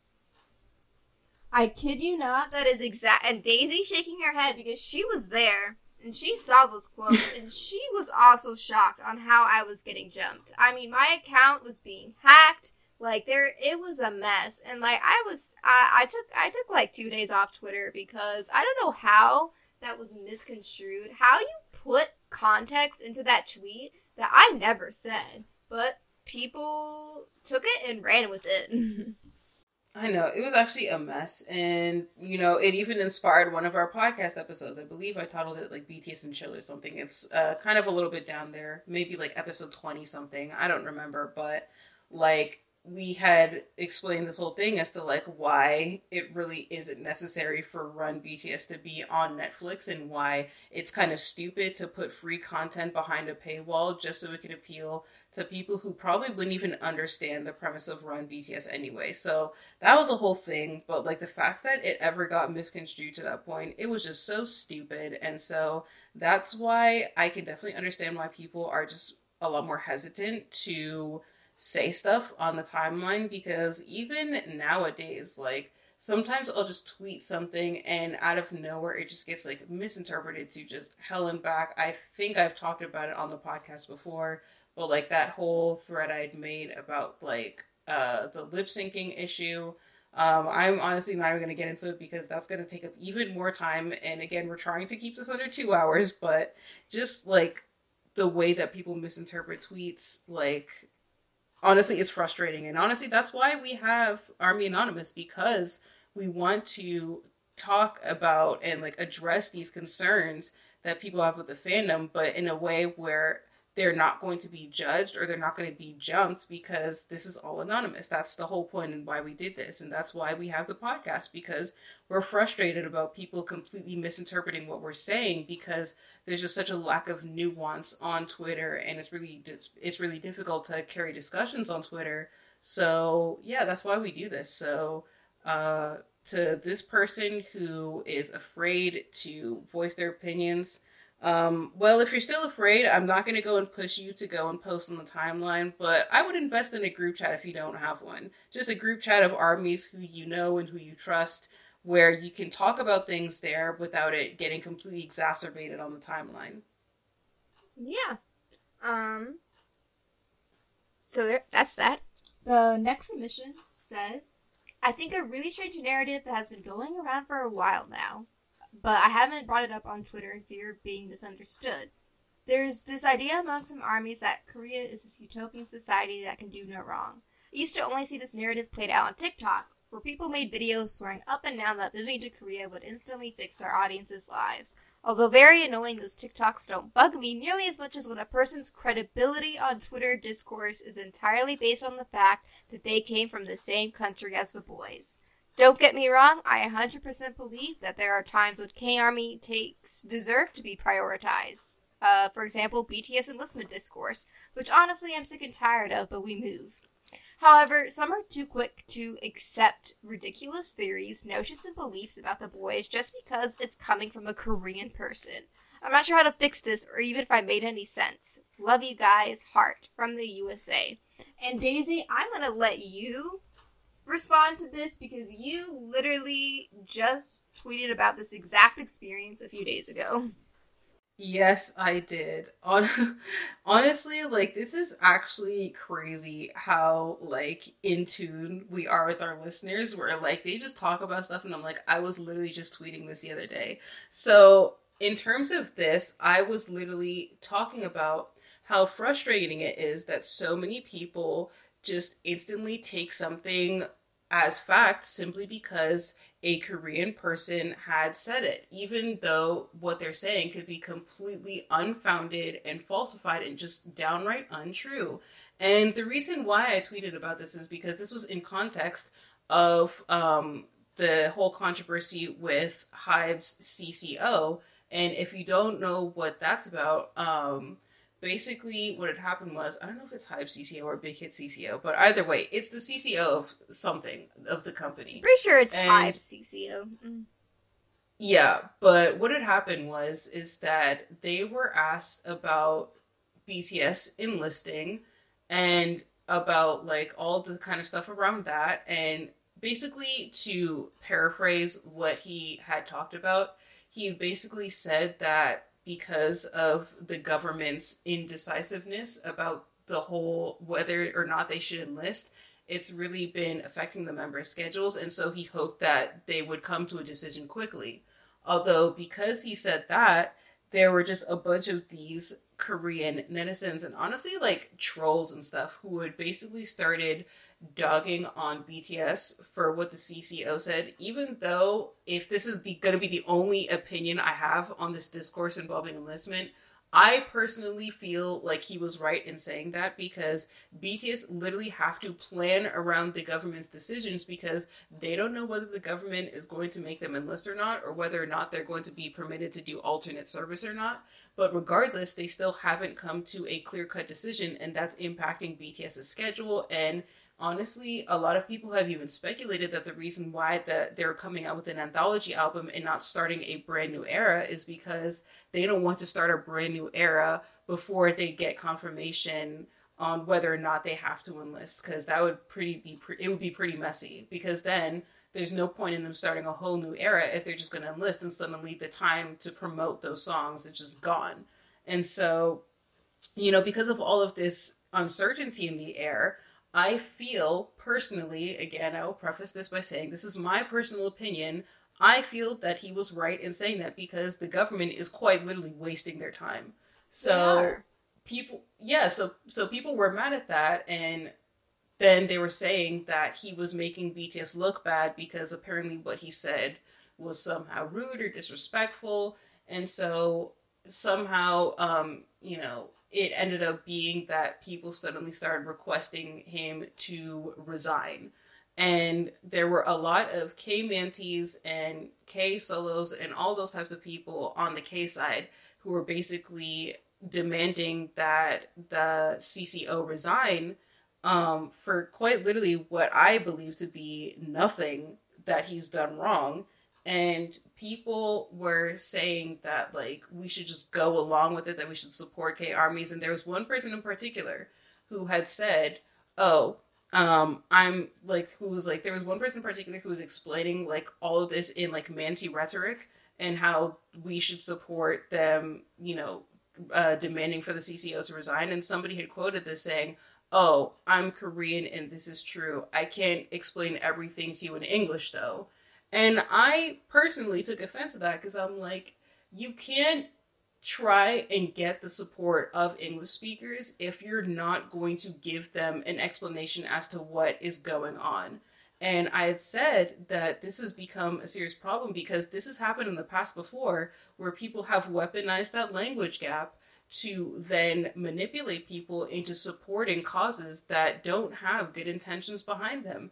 And this was another one of those things where you were telling people in English, "Oh, I'm Korean and this is true," but then you're not going to explain to them what's going on in English so that they could understand. And if it's the case where maybe you're not fluent in English and you're using a translator to even say that, why couldn't you at least go and consult a translator to at least get your message across so people who do speak English can understand what you're trying to do here? But then when I had said that on the timeline, some people were saying that I was being microaggressive because I was saying that they should have told us what was going on in English if they were going to be using English anyway. And then someone even tried to imply that, like, "Oh, I bet, like, you're the type of person who would tell BTS to speak English on VLAS, and I'm like, that is literally not true, first of all. And second of all, this is just me pointing out something that is like very obviously somebody trying to manipulate other people into supporting a cause that they don't even have an explanation as to what it's for. And, it was just this assumption that the Korean armies are in the right because this is somehow their issue that they're going through and they should get first priority to this whole thing. But then at the same time, to just assume that everybody who is a Korean native speaker has the best intentions is just really not the way to go about things. And so that's why I was just really frustrated about it. And I feel like people are still just falling for it to this day. Exactly. And I think that the weaponization of the language barrier is definitely something prevalent, and wanting to be wary and cautious of that is not racist or xenophobic. If you come up to someone and you're speaking their language and saying, "Oh, you should do this and this," and then they reply, "Why?"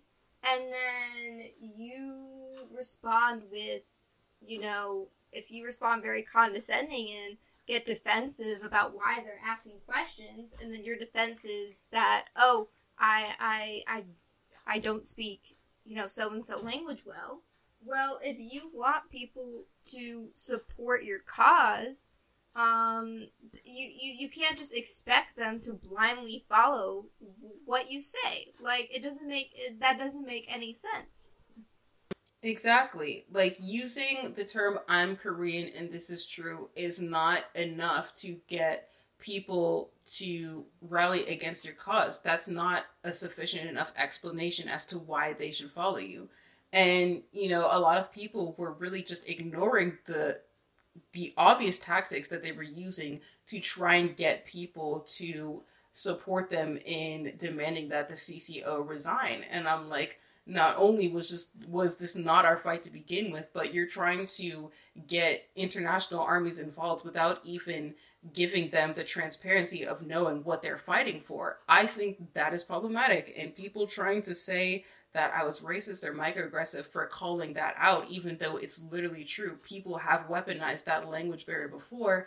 I didn't know what to say. So all I'll say to you guys is that definitely be careful. Just because somebody speaks Korean, that doesn't necessarily mean that they have the best intentions at heart for either the fandom or for BTS and their company.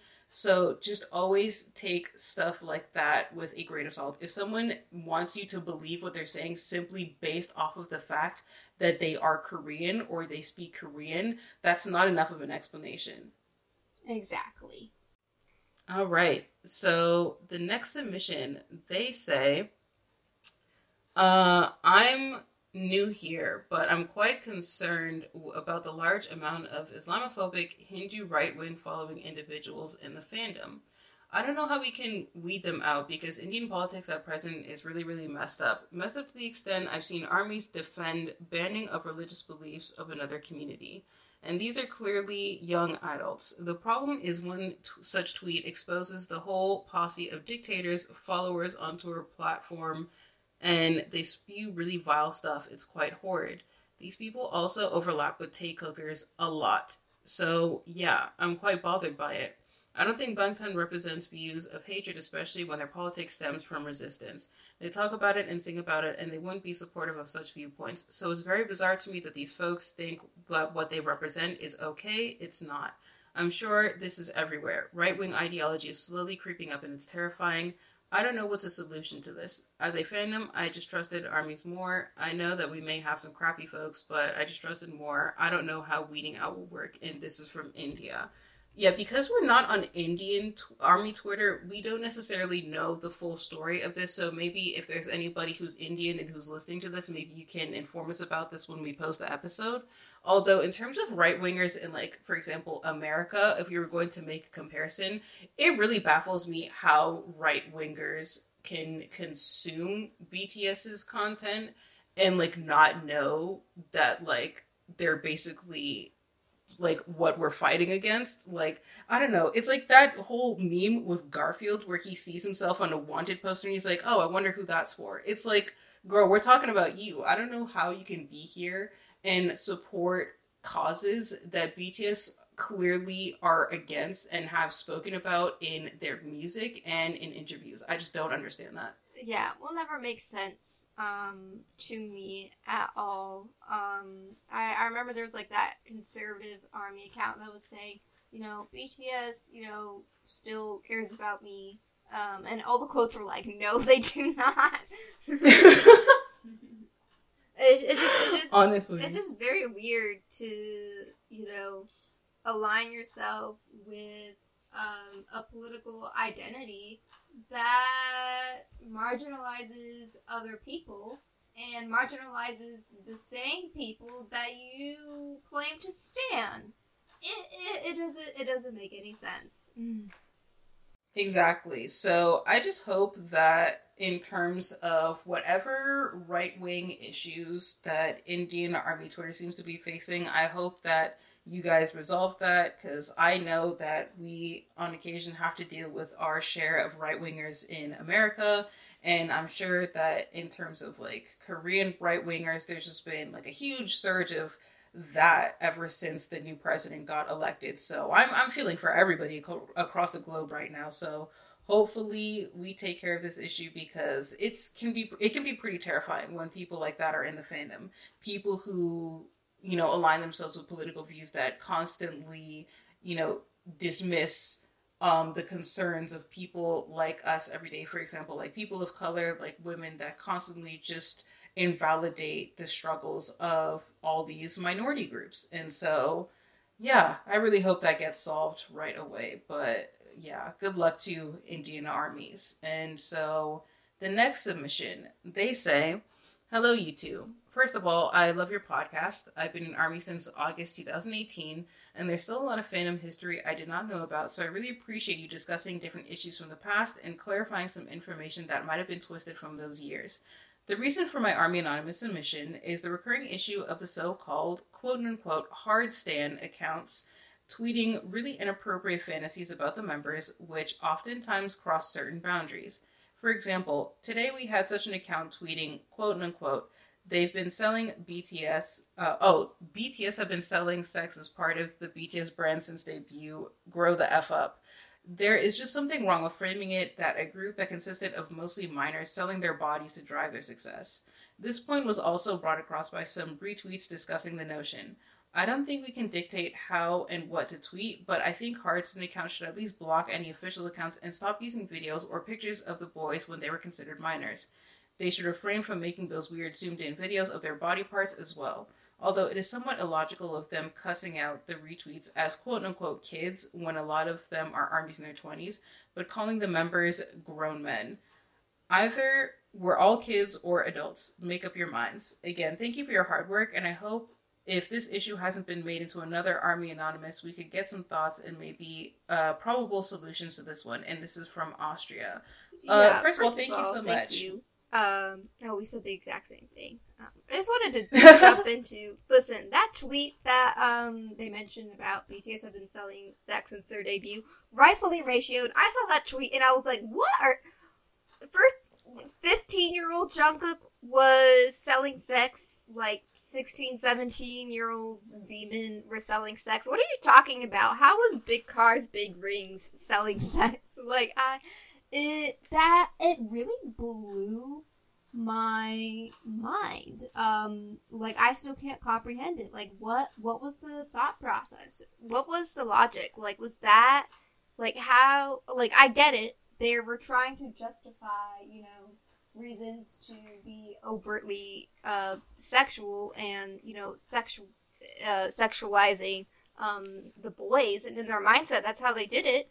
But it was obviously very wrong, because no, BTS have not been selling sex since debut. In fact, what is called their most sexiest comeback was Blood, Sweat, and Tears, and that was when, by Blood, Sweat, and Tears, Jungkook had, was legally an adult then. So, no, I don't, that tweet rightfully jumped. I don't even want to talk about it that much, because it just made me so angry that they would just, like, just like inherently sexualize BTS to the extent where performances and music that was not centered around sex or just like whether visually or like performance wise was not centered around that, was somehow in their mind it was basically like that. Just blew my mind. And it terrible tweet. Glad it was ratioed. But then with the point about hard stan accounts. Yeah, I'm glad that there are some accounts that do have like an 18 plus in their bio, and if they are tweeting like really overtly sexual things, some of them do have the main accounts blocked, especially NSFW fan artists. They usually have the boys blocked, but some people, I feel like they don't perceive how sexual their tweets are for some reason. And though they probably don't even consider themselves hard stans, and so they're just like tweeting the wildest things that and expecting people to just agree with them, even if they're sexualizing minors. Yeah, it's really weird. I personally did not see that tweet, but hearing it out loud, that is literally disgusting. Because, yeah, sure, Jimin flashed his abs in No More Dream, and they flashed their abs in We Are Bulletproof Part 2. But then, aside from, like, literally that one part of the choreography that lasts for a few seconds at best, that's just a really, really terrible take. Because, like they have talked about, so many members in BTS at that time were minors. I think the only people who weren't considered minors were Yoongi and Jin, and that's only by like Korean age standards, maybe. Because Yoongi, I think he may have been like, I think maybe it was either that he was 18 or 19, and then Jin was like 20. I'm pretty sure 94 line, I think, was at least internationally 19, so I think they would have been legal Korean and international age, I'm pretty sure. But no, actually no, because Jungkook had not turned 16 yet. And they're 3 years older than Jungkook, so they would have been 18 going on 19, actually. Oh, that is true. Okay, I sometimes I just do the math years and I don't like consider the months, so that does make sense. Yeah, maybe J-Hope would have been no, actually no, because if Feeman were 7, yeah, I think that maybe it was just that they were going on 19. But either way, that's still like a very like close border. And, you're talking about this from the perspective of somebody who's already decades older than them. So even if they were 18, that's still, like, very sus. Because, right. For example, we even treat, like, people here, like, if you were 18 years old and, like, somebody who was, like, I don't know, 26 wanted to date you, I would be signing you, the 26-year-old, for going after an 18-year-old. Like, that's weird. So when people are like, oh, they've been selling sex, and you're looking at people who like are quite freshly turned 18-year-olds and people who are under the age of 18, like, are you absolutely insane? Especially because like aside from just like the choreography, there's so much about their music that just was not screaming sexy. Like, you literally look at their debut songs and it's about having dreams and finding happiness and not being trapped in other people's plans for your lives and stuff like that. And then your first instinct was they're selling sex. Were you even listening to the music? It genuinely made no sense, and I'm glad they were dragged. But when it comes to, people, oh my gosh, like, there's also, I don't see it that much anymore. But I would also remember a few years back, there would always be, like, those, it would be Delulu shippers. And they would, like, zoom in on pictures of BTS to be like, oh, look, they have a hickey. And it's like, that's, first of all, you don't know what a hickey looks like. Like, thanks for telling on yourself that you have never had a hickey or given someone else a hickey, because that is not what it looks like. And first of all, nothing wrong with that. Nothing wrong. with being sexually inexperienced. Totally fine. But it is also a little bit weird to have such little sexual experience, but then just be completely sexual towards these other people. Like that, like there's just like a disconnect there, and it also showcases an unhealthy relationship with topics surrounding sex, because you clearly don't know what you're talking about. Especially because a lot of shippers are underage. So it's like you're underage and you're trying to overly sexualize these people who are adults. And that's really weird. And a lot of teenagers don't realize how weird that is until they actually become legal. And they're like, wow, I was really saying all this sexual stuff about people who were like twice my age. Wow, that's crazy. And, you know, so when it comes to things like that, I just really hope that people just really watch what they say. If you're going to be sexual, do it in a place where you know that the boys are blocked, that you have the 18 or older clarification in your bio, and also just don't say some stuff that goes over the line, because even if you have that over 18 symbol in your bio, and even if you have the boys blocked, sometimes people will just say stuff that is just so out of pocket that regardless of any precautions you've taken for like the boys or minors to not see your stuff, like there's just no excusing that. And, you know, something like this, definitely by saying that BTS were selling sex since they were minors, that's like a terrible thing to say. And a lot of people really hide behind the hard stand label in order to justify saying this type of out of pocket stuff. And so while I definitely agree that, you know, the boys can be sexy and that it's okay that people can find them, you know, sexually attractive, but also be wary of just how far you're pushing that boundary, because there are times where you can cross the line. Right. And once again, if like to just assume that someone who is disagreeing with your hypersexualization of BTS is a minor, no. So, like the submission said, a lot of us are adults around the same age as BTS or older, and we don't agree with so and so tweet. So to just assume that like people disagreeing are just children, I don't agree with that whatsoever. It's a very dangerous line of thinking too. Of course there's always going to be a thin line between, you know, hypersexualization and also like sexual repression and whatnot, but that's like a whole, that and like the relationship between those two things, like that's just a whole separate conversation, so we're not going to get into that.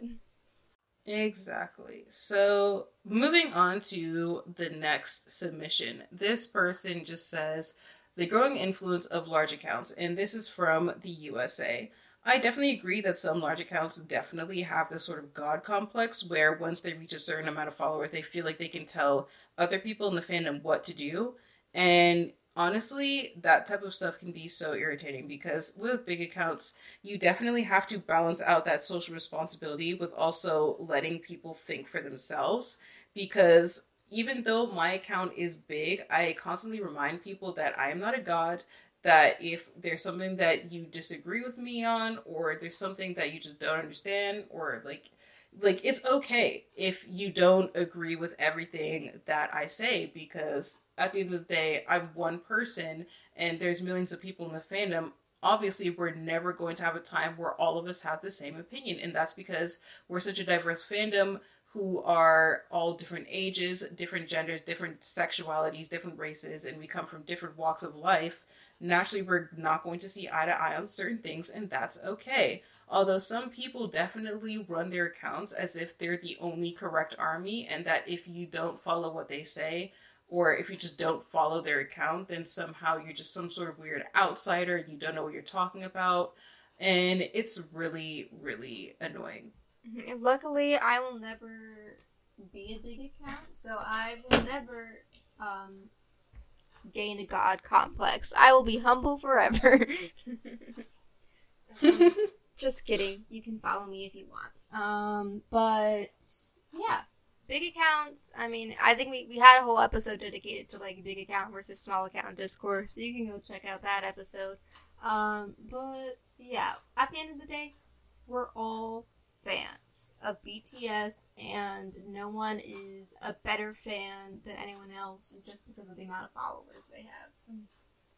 Alright, next submission says, I feel like ARMY don't discuss BTS and ARMY history enough. It hinders the fandom in my opinion. I come across new ARMY/new fans regularly on Reddit, the K-pop one, and Bogtan.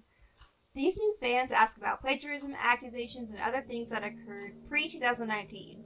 As we know, that community hates BTS and ARMY. They are the ones who feed the new fans lies. Told me that we exaggerate, that some things didn't happen, the trolls were at fault, that ARMY started it, and those fandoms retaliate. BTS was never poor, nor did they struggle, etc. It's those things that harmful. The frustrating part is that some Reddit ARMYs agree with K-pop fans. The rest end up being downvoted by a lot. It is hard correcting misinformation and lies over there. Here on Twitter, some ARMYs mixed up the truth with fans' jokes, speculations like the Yoongi and the fan marriage story, or how Hobie was meant to be a vocalist. There's also a part of the fandom that doesn't speak much on November 2018 and would rather forget. The problem with that is that I've seen K-pop Twitter, the adult saviors, tell new fans that ARMYs were misled by right-wingers to spread their propaganda. I think the fandom needs to have these conversations. From the USA. Yeah, in terms of BTS history, while there are some parts of it that are painful that I do not want to talk about, we still have to talk about it anyway because we have to educate newer fans so that people who are antis and stuff like that don't go and manipulate those fans and, talk to them about just stuff that isn't true. There are many times where people will spread misinformation online, and we've seen that, we've talked about it, and it can be really frustrating. And, sometimes some ARMYs will get caught up in their own misinformation without really knowing, and so it's really good that we go and basically debunk that kind of stuff. And I know it can be pretty frustrating when you're in an area and, people just don't agree with you.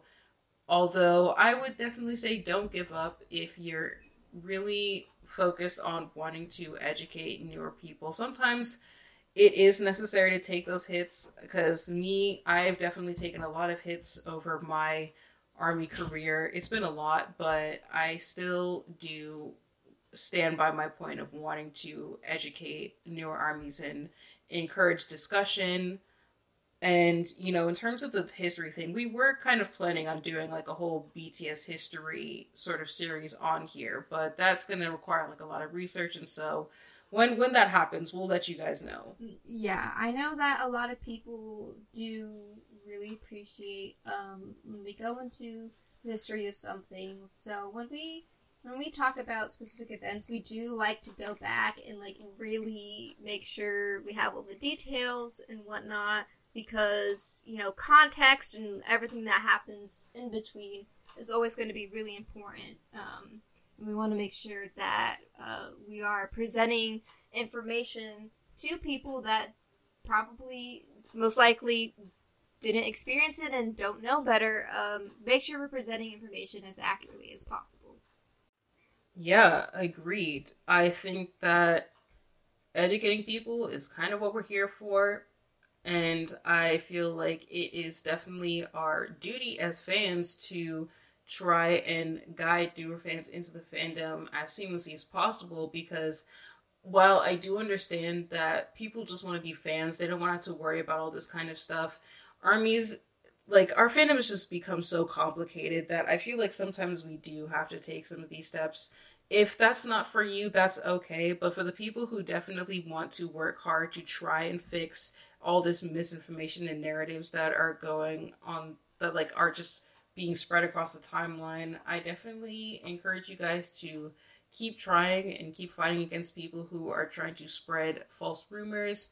It really helps every person who does it. It's a really big contribution. It's really important that we do this. So yeah, but we'll let you guys know when we get started on that history series. But for now, we're just going to have to use Twitter in our podcast. So yeah, that pretty much concludes this part's submissions. So this time it's going to be a two-parter simply because otherwise I'd have a lot to edit. So the two-parter is going to come out tomorrow. So stay tuned for that one. All right. Bye for now. Bye.